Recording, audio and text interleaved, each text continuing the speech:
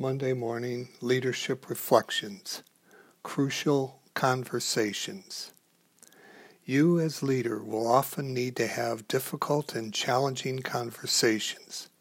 They can be with direct reports, colleagues and peers, those you report to, including possibly directors who sit on your board. This is especially true when the organization is seeking to transform itself with new offerings and/or new ways of delivering current offerings.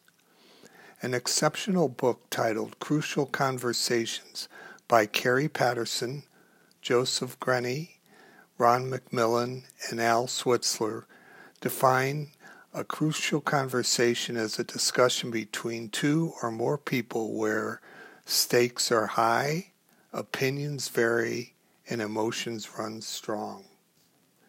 When faced with the need for a crucial conversation, we can avoid them, we can face them and handle them poorly, or we can face them and handle them well.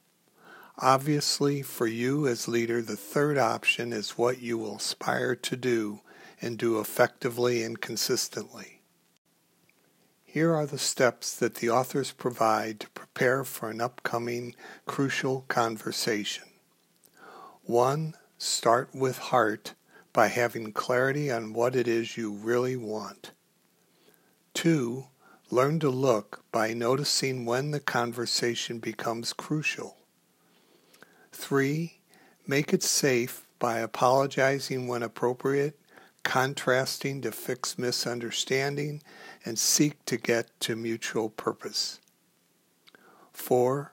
Master your stories by retracing your path to action and separate fact from story. 5.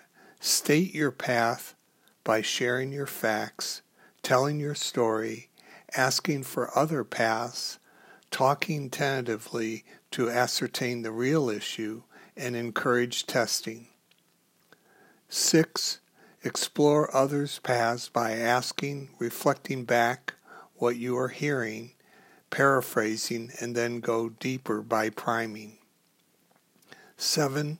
Move to action by deciding how you will decide, documenting decisions and follow-up. There's a lot to unpack in the author's excellent writing on this subject, and in a future reflection I will explore this further.